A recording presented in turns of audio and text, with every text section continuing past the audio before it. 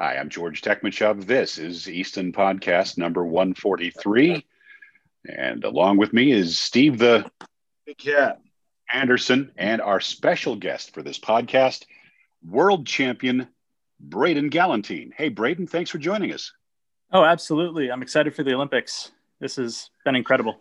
Yeah, Braden, you've been watching every match. You and I have been texting, back and forth about the what's what. And then I have other friends who I'm like, hey, you guys see that? And they're like, see what? Or they text me and they're like, what's happening in the Olympics? I'm like, you haven't paid attention at all? Right. Yeah. It's, it happens once every 4 years, 5 years this year. I'm excited. A lot of people may not, enjoy watching recurve archer, or who knows why, but all of our funding for USA Archer, or the majority of it, hinges on the results. So I feel like being interested as a professional archer is, it's important. Absolutely. Yeah, you nailed it right there, because it is in the best interest of each archer, whether they're compound or recurve, to A, have, quite frankly, NBC be really happy with what they're seeing.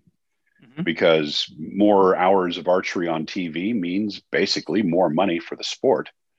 And B, to simply look at this from the standpoint of, a little bit of solidarity within our sport. I'm a recurve guy and you guys are compound guys, but we can all come together and wish our team the very best, because we know that in the long run, we're all going to be better for it. And that's a cool aspect of this, Absolutely. Yeah, it's fun for us to get there and watch it. And yeah, I just, I was like, hey, well, let's have Braden on. He's been watching every match. He's probably seen as many or more matches than you and I, George. So, yeah, well, we've all had to flip our schedules upside down a little bit to catch this stuff live, but it's been well worth it. Yeah. And we've certainly seen some pretty remarkable stuff. I would say, guys, the key word for this particular Olympic Games is upsets, upsets, upsets. Lots of them. Now, some of those are based on ranking rounds conducted on a field that was, quite frankly, pretty tricky. You look at the wind conditions on that field and you consider where the archers had a correlation to how they did in a general sense that goes beyond their individual abilities. The USA men's team was in the middle of this field. Women's team was on the far right. And Mac herself, Mackenzie Brown, told me that was absolutely an advantage, because they had a big windsock right there in front of them so they could see what was happening. Because the way the field is structured, nobody could really feel what was happening at the line, particularly in those conditions where there was a tailwind blocked by that building. And then that tailwind came slamming down over the top of that building, pretty much hitting the arrows 30, 40 meters down range. It made it for a very tricky day during qualification, during ranking. Right. So like you said, the conditions of the ranking round are going to shuffle the bracket in ways that the archers weren't expecting. And as viewers, we would never expect to see. And then when you double that down and put them into the matches where you're 20 seconds to shoot and you could be being hit by a 15 to 20 mile an hour gust during that time, you can get some really crazy results. There's another factor as well, and that is one unique to the Olympic Games, one that World Archery solved a long time ago in World Cup competition. Both of you guys have been exposed to this directly. You know what happens. You find yourself in the top 8. It's a double-edged sword, because you've got to buy, and you're coming up against opponents that have at least had the opportunity to win a match, feel out the conditions on the field, and come into the match that they've got to shoot against you with some confidence. Now, that's ameliorated a little bit in World Archery competition because they put it on a separate day. But at the Olympic Games, there were teams coming in for both mixed team and for team round, cold, with only 30 minutes of familiarization on the actual field of play, which is a separate facility, up against teams that have already won a match. And that's an undeniable advantage. It is. Yeah. I would agree for the lower ranked team. I'd love to agree with you completely, but for some reason this year, World Archery has regressed back to the same as the Olympics, where we've been going into matches against warmed up athletes on the same day within, the same exact things have been going on in World Archery. So, I haven't gotten to any of the World Cups this year, but I'll take your word for it since you have. And done quite well, by the way. Congratulations on your run this year, Braden. Thanks. Making it to the World Cup final, that's huge. And, you did it outright, I think, second event, something like that? Yeah, right at the first event of the year, I won against Mike Schlosser, and the conditions were tricky. It was a strange wind. It was very similar to the Olympics, where we had a mostly tailwind with a high canopy behind us, so the aero flight was unpredictable. Yeah, but because a tailwind is the worst, right? I mean, that's equivalent to knocking 20 feet per second off your bow speed, and it can really have a big impact on how the arrow stabilizes as it's headed downrange. You can really do some interesting things. So there's no question that in the conditions that you shot in, there's certainly an analog. Absolutely. But not to serve up any short shrift there. I think it's important that people understand, what kind of season you've had, and you also did well at some of the other events as well, didn't you? Yes, we just got back from the Yankton Roundup, which is Field Nationals, the NFAA Target Nationals, and the Dakota Classic. With all of our schedules being a little strange because of COVID, they decided to host 3 events over 5 days. And the Mega Week. Yes, the Mega Week of archery. It's exhausting. I'm sure Steve could tell you that by the end of it, you don't know which ends up. But I ended up taking down the Field Nationals and then the National Target as well, which I felt like I had a bit of an advantage over a lot of the other shooters, because while it's not directly a feed around, we are shooting outside in the elements, several arrows, and it kind of fit into my forte a little bit. Absolutely. So some fantastic shooting for you this season. And let me ask you this as well. What was it like to get back on the field of play after such a long time away and living in a part of the country where I think lockdowns were a little more active than even out here in the West? What was that like for you?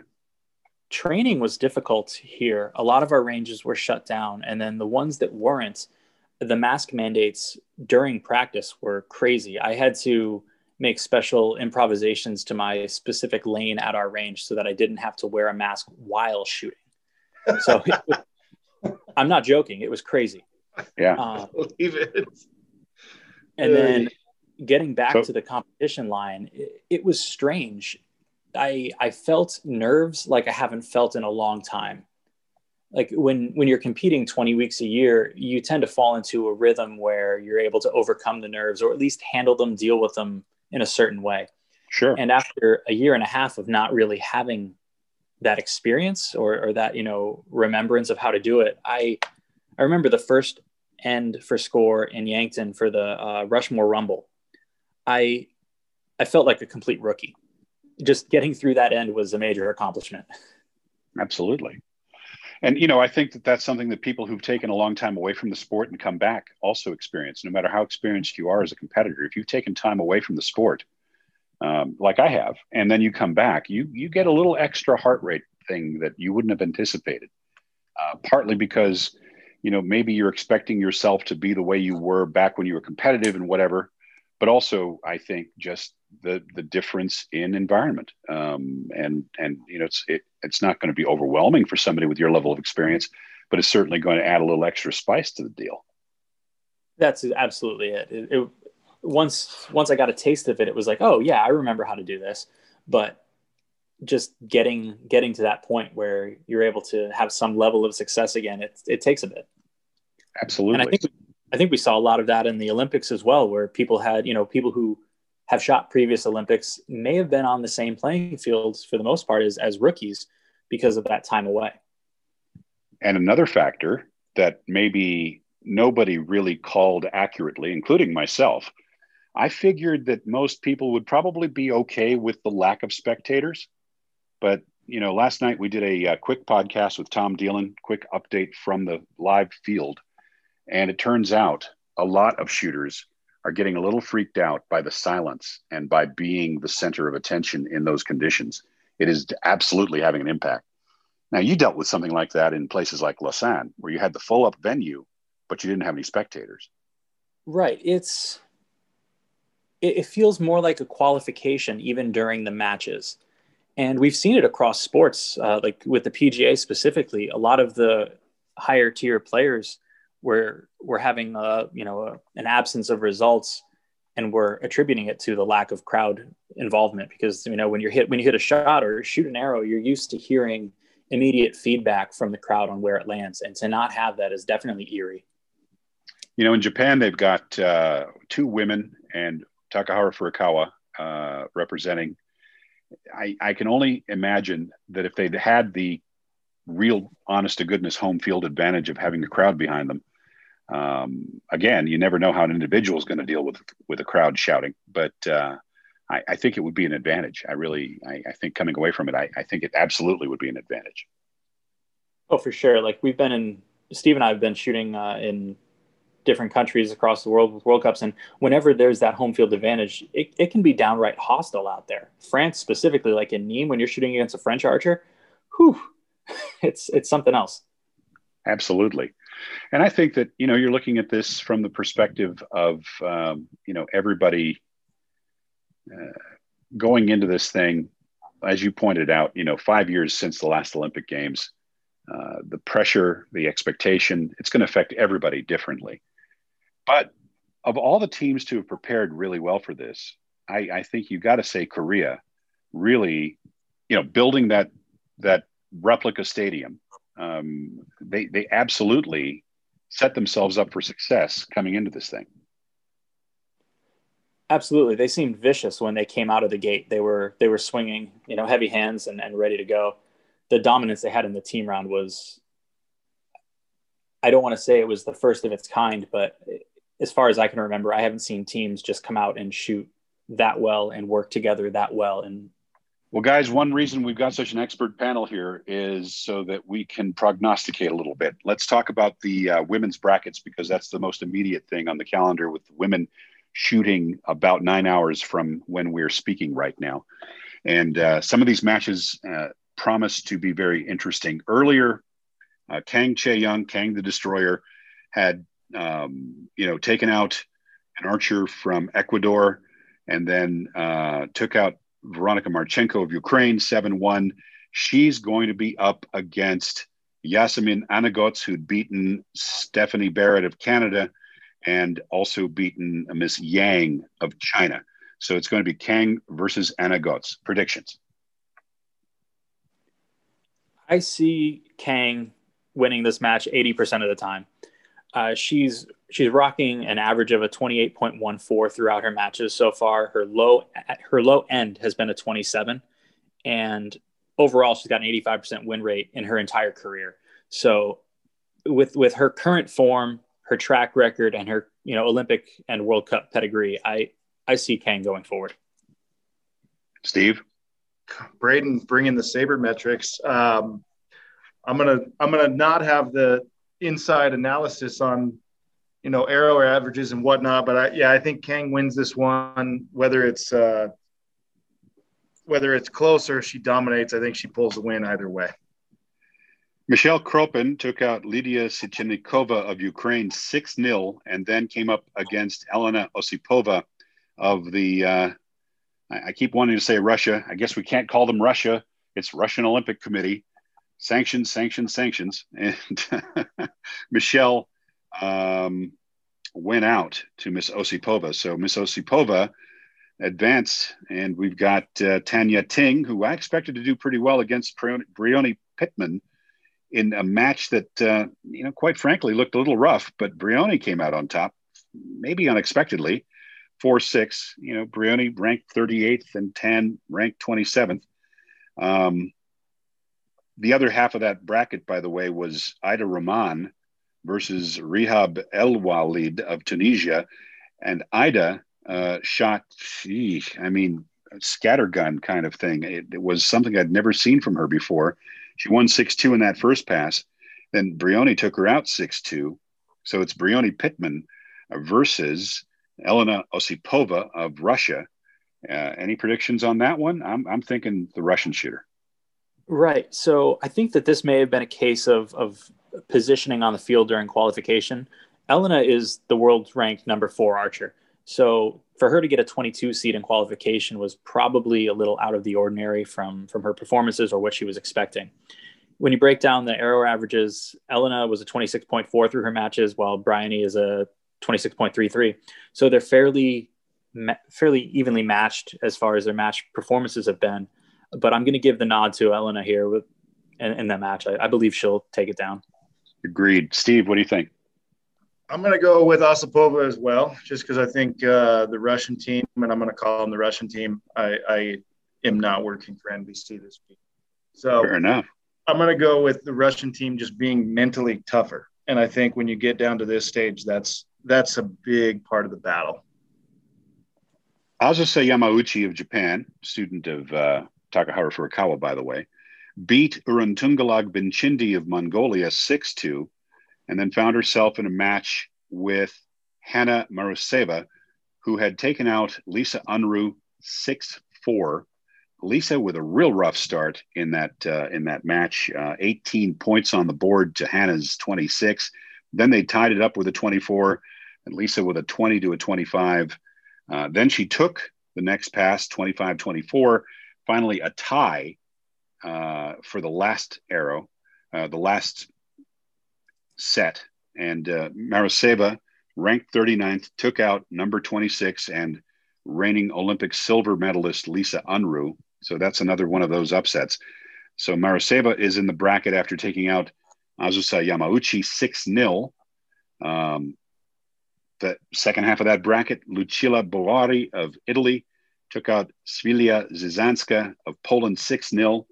She found herself up against her own teammate who had taken out Christine Berendal of the legendary Berendal family of Sweden. That was a 6-2 win over Christine. Chiara Ribagliati of Italy then found herself up against her teammate, Lucilla Boari. And Miss Boari is going to be up against Miss Maruseva. Looking at that situation, looking at how those shooters shot, I am expecting that we will see 39th ranked Miss Maruseva beating 23rd ranked Miss Boari. And all right, George, I haven't had to do gymnastics like that verbally in a while. Go ahead, Braden. Right. So, George, I'm going to disagree with you on this one. I've been crunching the numbers, and through the matches, Boari's posted a 26.25 arrow average, where Maruseva has posted a 25. So when I'm actually looking at the individual ends, it seems like the Belarusian archer, she's got some high ends, but she's also dropping some 23s and 24s in there. Whereas Boari's been more consistent across the board with 25s and 26s as her low end. So I say, obviously there's a reason we shoot these matches and it's not done on paper, but 7 out of 10 times, I think Boari's going to get the win. Steve? Yeah, it's a tough one. I'm with Braden on that, in that I do think the consistent archer typically will win, especially this late in the stage, because I think it's hard for some of those archers to find that magic 28, 29 end and then back it up with a 23, 24, and then come back and need another 28, 29. So while I don't know if she's going to be able to do that, I do think Belarus has had quite a run. A lot of their archers have shot pretty darn good. They got a chance to shoot in that bronze medal team match. So I'm going to go ahead and go with her. I'm going to pick the 39 ranked Maruseva and see what happens. Meanwhile, while I've had time to digest what Braden had to say, I've reversed my point of view and I agree with him. So, yeah. See, Braden's bringing that high level analyst stuff today. Yeah, this is stuff we're not used to, Braden. We're just not used to this level. We don't do homework for these, Braden. You're making us look bad. Be prepared. No. This is a good excuse to try to get you on more podcasts, actually. All right. Sarah Bettles of GBR versus Valentina Acosta Girardo of Colombia. 6-4 win for Sarah Bettles. And Sarah was pretty strong swinging out of the gate with a 30. Valentina never broke 28. She had a 23, a 28, a 22, a 27, and a 25. And while Sarah didn't rise to the level that she started with, she was pretty consistent. She then found herself up against the winner of the match between Wu Shaxin of China and veteran Naomi Folkard. Miss Wu beating Naomi Folkard 6-2.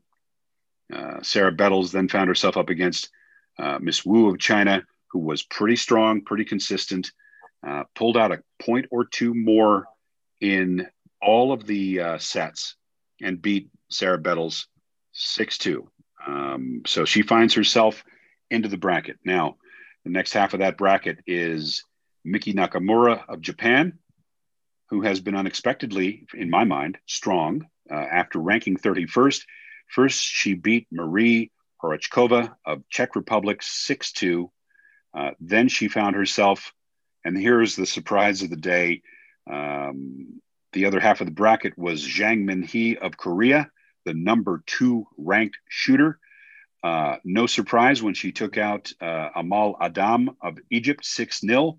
But now she finds herself up against a wall made of Japan.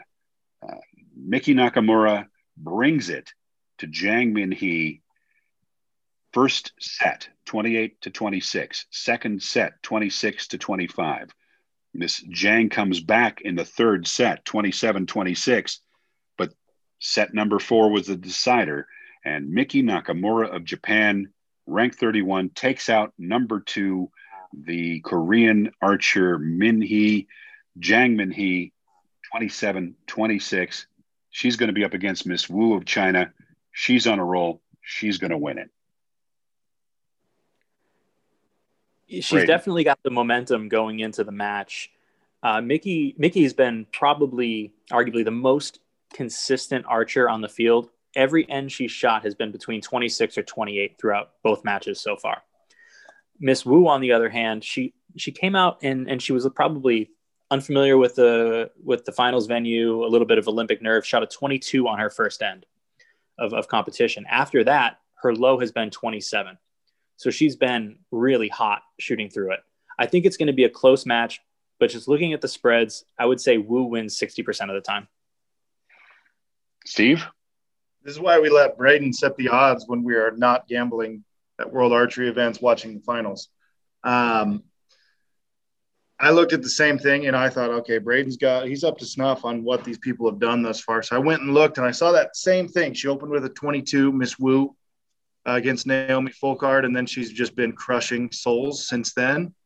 And you mentioned a wall in Japan, but we all know the Great Wall is in China, and I'm picking Wu Xiaxin to win.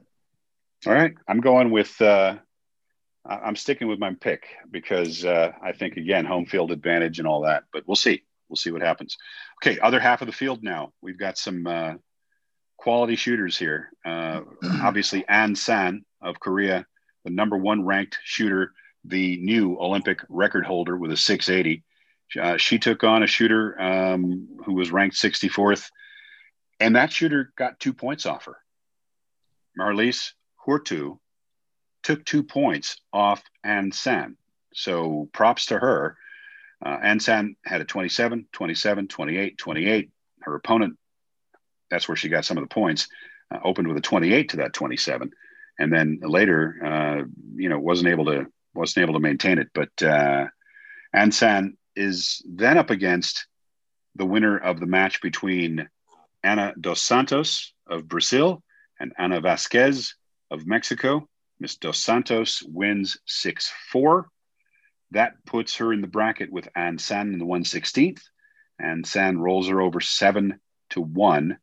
So An San now has pretty much found her stride. She's got a 27, 28, 30, and a 28. There was one draw in there on the very first set from Miss Dos Santos. After that, An San ran away with it, and that put her in the 1/8 elimination round.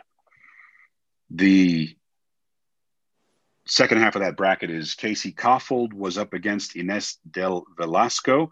Casey ranked 17th. I would argue lower than might have been expected, but for a first Olympic Games, not bad. Casey won that match against the Spanish archer 7-3. It was looking reasonably good with a couple of bobbles in between, 27-20, 24-24, 23-24, 25-24, and then 27-25. So Casey got plenty of experience when she went into her next pass with the winner of this ranking pair. First, we had Nguyen Do Thi An of Vietnam up against Ren Hayakawa of Japan. Ren, who is the bronze medal holder from the London 2012 games from the team round, beat the archer from Vietnam 6-5. Ren then went on to beat Casey 6-2, with Ren opening with a 29 to Casey's 26, a 28 to Casey's 25. Casey came back with a 29 to Ren's 28, but then Ren closed the deal with a 27 to Casey's 25. It's going to be An San versus Ren Hayakawa. Braden, what does it look like to you?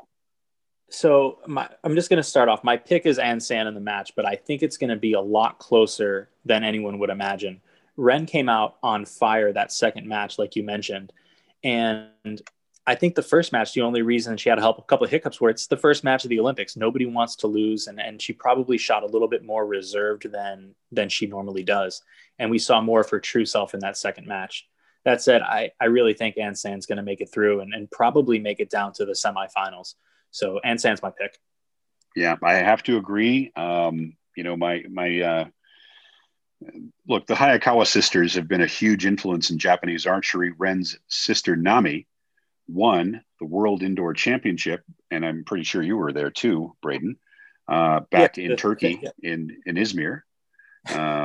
You've got some experience standing on top of that same podium.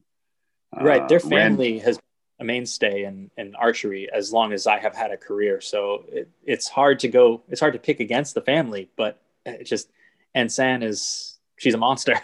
Yeah, she really is. And Ren's been dealing with a shoulder injury for the last few years. She actually has made a comeback after a pretty bad shoulder injury. So we'll see. Ren's got heart and she's got personality, but yeah, An San's a monster, absolutely. And it's her first Olympics. Working against her is the fact that it's rare for the number one seed to go on to the gold medal final or to win. But this could prove the exception here. Steve, what do you think? I think the top half of this bracket is by far the strongest bracket, right? Just looking at the matchups, I'm like, man, I wouldn't want to have to come out of the top half to get to the gold medal match. But in this match, I'm picking An San. I think I think she'll give up maybe a set, but I think she'll probably walk away with this one comfortably. The other side of this quarterfinal bracket is starting out with Deepika Kumari having taken on Miss Karma of Bhutan. Miss Karma having made history by winning Bhutan's first Olympic slot outright, as opposed to getting granted one by the Tripartite Commission. But ranked 56th with a 616, which is not a whole lot above the minimum qualifying score for the Olympic Games. Deepika Kumari with a 663 in the ranking round, putting her ninth. A lot of pressure on Deepika Kumari. There were a lot of expectations put on her. You're looking at a situation here where Deepika won against Miss Karma just outright 6-0. The other half of that bracket was Anastasia Pavlova of Ukraine, very experienced shooter, ranked 41st, maybe a little bit uncharacteristically, finds herself up against first-time Olympian and just about first time at an international tournament from the United States of America, Jennifer Musino Fernandez. Jennifer pulls out a victory. She started out stronger than her opponent, 27-26, then 26-25. Anastasia finds some fire, dropping a 29 on Jennifer's 23. And then Jennifer falters a bit, 26-21 in favor of Anastasia. But then Jennifer comes back at the last set and wins it 6-4, which shows a lot of heart. Then she found herself up against Deepika Kumari. And Deepika was in trouble from the first set. Jennifer starts out with a 26 to Deepika's 25. But then after that, it was pretty much the pendulum swung to Deepika, 28-25, 27-25. Jennifer fought back with a 25-24, but then Deepika finished her off with a 26-25, putting her into the semifinal, into the 1/8 elimination round. The next half of that came from Maya Jaeger of Denmark, who beat Diananda Choi Arunisa of Indonesia 6-2. Now, Maya had 23, 24, 26, 26, nothing spectacular. But then at that time, most shooters weren't shooting much higher than that. Diananda had a 22, 26, 22, 25. So 6-2 win puts Maya Yeager into the next pass, and she finds herself up against the highly experienced Ksenia Perova of Russia, who's up against Alice Ingley of Australia. Ksenia pretty much wiped out Alice 7-1, 30-23, 27-22, one draw on one set, and then 26-23. Ksenia then ran over Maya Yeager 7-3, pretty much dominant through most of the match, but Maya did come back with a pretty strong 30 in the third set. After that, though, the pendulum just swung back to Miss Perova. She finds herself up against Deepika Kumari. So number eight, Ksenia Perova finds herself up against number 9, Deepika Kumari. I call this one too close to call. I completely agree with you. You know, they were the 9th and 8th ranked archers during qualification. Deepika through her matches has dropped a 26.12 average, whereas Ms. Perova has a 26.11. So it's virtually decimal points separating them. I would give the edge to Deepika just based on this year's performances. She seemed to be, you know, at the top of her game. She's boasting a slightly better win rate overall in her career. And it's hard to bet against her. Next one was an interesting one. We had number 5 ranked Mackenzie Brown of the United States of America, the highest ranked American woman at Olympic Games since the 1992 Games, and Denise Parker's 5th place qualification round score at the Barcelona Games, because back then it was a qualifier, not a ranking round. Mac brought it to Charlene Schwartz of Germany, who was ranked 60th. Charlene hung in there. It was a 6-2 win for Mac. Then Mac finds herself up against the outcome of the next pass, which was Long Xiaoxing of China versus Madalina Amastroy of Romania. Miss Long beat her opponent from Romania 6-2. Mackenzie Brown up against Long Xiaoxing of China. Mac crushed her in 3 sets, 6-0, to get herself where she is. And she had a big grin on her face the whole time, Braden. That absolutely would have given her some advantage. Now, the other half of that bracket, Lin Chia-En of Chinese Taipei, 21st, takes out Evangelia Psara of Greece in a well-fought match, to be honest with you. It came down to the last arrow, and a 6-4 win for Lin Chia-En over 6-time Olympian now, Evangelia Psara of Greece. So Miss Lin then finds herself up against the winner of the match between Rina Parnat of Estonia and Denisa Barankova of Slovakia. That went Rina's way 6-4. And then Miss Lin of Chinese Taipei beats Miss Parnat of Estonia 7-3, putting Lin Chia-En, 21st ranked of Chinese Taipei, up against Mackenzie Brown. Mackenzie's going to stomp the floor. Yeah, at the risk of sounding like a homer, I completely agree with you on that. Mackenzie's been on fire. She's won the last 6 sets. She opened with a 24. I think she was out there a little bit of tournament nerve, a little bit of first match nerves, a little bit of understanding the conditions. And since then, her low end has been a 27. Miss Lin is the only upset to make it into the 1/16th or the 1/8 at this point. So in this entire half of the bracket, I think Mackenzie's the higher classed archer here. And in my notes, I have her winning 80% of the time. Like, it's going to be a stomp. Steve, Mackenzie had the bearing of a champion throughout that pass. What do you think? I would pick Mackenzie even if I didn't think she was going to win. But saying that, I think she is going to win. So, you know, sometimes you've got someone you want them to win, and you might make a foolish bet on them. But not in this scenario. Truthfully, Chinese Taipei, I think, the women's team has been the most underperforming team. You know, they should have qualified a lot higher than they did as a team. They got bounced pretty early as a team. I expected them to contend for a team medal. They're just not there. And, you know, Lin is obviously, I think, their only remaining archer and shooting the best. Yes, the only remaining archer shooting the best out of the bunch, but Mackenzie's shooting the best out of a lot of people right now. Absolutely. And has been throughout this thing. So yeah, regardless of patriotic feelings or personal feelings for somebody that we all like a great deal, I think Mac's just going to stomp. We'll see what happens. I totally agree. Mackenzie's going to take the match down. I really think she's got a legitimate shot at bronze with the way she's been shooting. Her demeanor has been great. Her attitude, her shot, everything's been awesome. I'm a big fan of Mackenzie this week. Yeah, I look at Mackenzie. She's shooting really well. Going up against Lin Chia N right now, Taipei has been probably the most underperforming team on the women's side. I expected a lot more of them out of the team round, out of qualification, and then individually, most of them just haven't been that impressive. She obviously has gotten through, but I think the buck stops with Mackenzie. Like Braden said, I think Mackenzie's got a great shot at bronze. For me, it's going to be her or Alejandra picking up the bronze medal. I think, I pull for Deepika just because of everything she's had to deal with.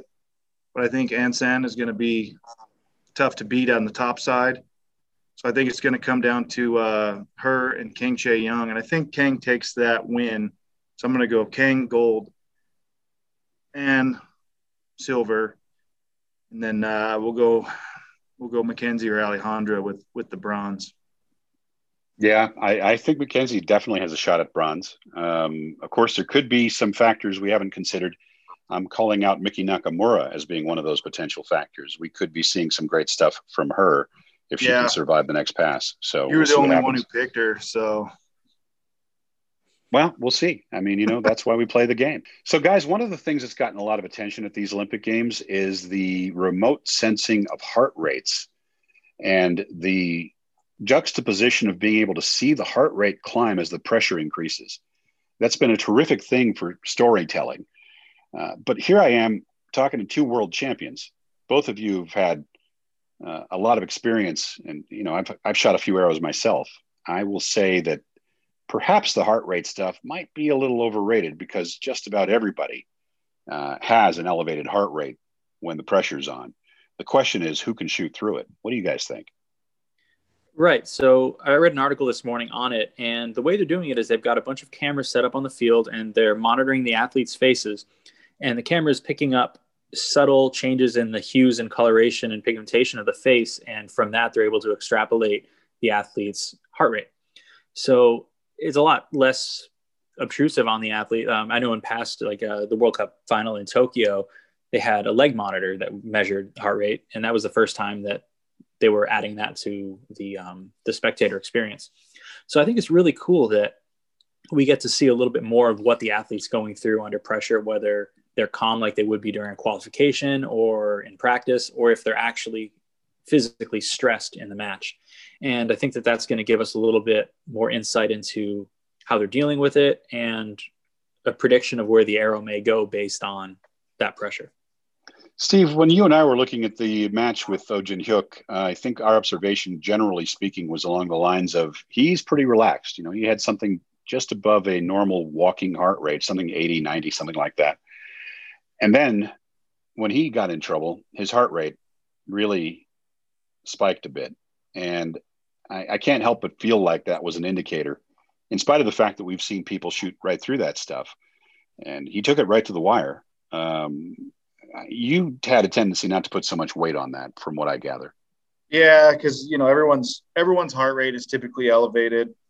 Braden mentioned something about people they make an effort to practice with an elevated heart rate. So I would assume that the Koreans have done that. It's not all of a sudden a new thing for him, and O's been in situations that surely he's had the exact same feeling. So, so many people think that some of these archers are just stone cold all the time, and that's why they're so good. But they're so good because they really are good at shooting a bow. And then they learn how to shoot it well under pressure, or they just get comfortable shooting, or they learn to enjoy the pressure. Once you get to that situation where you enjoy shooting in that kind of moment, because it's a whole lot more fun than practice, that's when you can really become dangerous. So, ultimately, one arrow shoot off, shot a mid-9, and Atanu Das shot a 10, and that was that. But yeah, I don't want people watching to be like, oh, is it, watching strictly the heart rate. There's so much more going on. You can watch the timing of the shooter, see what kind of bow arm shake they have going, and just see how they're dealing with any wind or any of that factors in. So there's a lot more to it than heart rate. And a lot of great shooters shoot through elevated heart rate all the time. For me, this story of the week is probably going to be that of Little Kim, the 17-year-old Korean archer who came in charging into the new Olympic record, shot the highest score on the ranking field, and immediately got the attention of the media around the world for his habit of yelling, pretty much during team rounds. Before that, Brady and the Roar. But before that, there was Braden Gellenthein. Braden Gellenthein, you are the first major archer to make a mark in our sport by turning it into something visually and audibly exciting through your reactions, going back, 15 years now. And now you're seeing it become mainstream and recurve. You've got to get a little satisfaction out of the fact that you broke that ground. Right. I definitely see a lot of younger me in the actions and the emotion showed by Little Kim. He's exciting to watch. He brings a little bit of flair, a little bit of the dramatic to the sport. And I think that's really cool as a spectator, because you get to see the athlete and you get to relate to them a little bit more than just seeing them and think that they look like a cool person. You get to see a little bit of their personality. You get to see what makes them tick. And to me, that's a lot more exciting and intriguing. Absolutely. And, I think we'd be remiss in not pointing out that, you took a little bit of flack back in the day when you broke that ground, but it has turned into one of the most valuable things for our sport from the standpoint of non-endemic media attention, keeping spectators entertained. Are you not entertained is a question that I've never had to ask the spectators when Braden Gellentein's on that field. So pretty cool stuff. Guys, we are going to wrap now, but the plan is we'll be back with the debrief of just, how close were we on some of these guesses, what really happened starting in about 8 hours. And we'll be back tomorrow for the preview of the men. So I want to thank both of you, world champions, for taking the time to join us on the podcast today. This has been a real treat to have. And Braden, to have somebody actually prepared and knowing what they're talking about on the podcast, that is just such a rare and enjoyable thing to have. I'm thinking maybe Steve and I have to have a serious conversation when we're done here.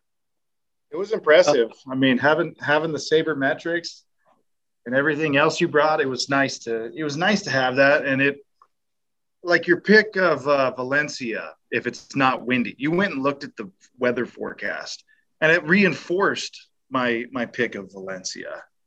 So that was pretty cool. Yeah. You turned around some of our, some of our prognostications, man, because you had the facts in your favor. We're just winging it, but you had the facts. I grew up in Boston in the period of Moneyball with the Boston Red Sox. So this is second nature to me to look at all of the different angles. And I'm glad I was able to bring something a little bit different to the table. So we got Boston to thank. Oh, yes. Go ahead. Yep. I was just going to say we got Boston to thank for two things. We got Boston to thank for Braden Gellenthein and his head for stats, and for the MIT developed remote heart sensor that's being used on the field right now. That's why they call Boston the hub of the universe. I've never heard it referred to that way before, and I grew up not too far from there, so I get it. All right. Well, fellas, thank you very much. I think you've got some editing to do, George. Yeah, there's a mea culpa here. Yeah. This entire second half of the show, completely my fault.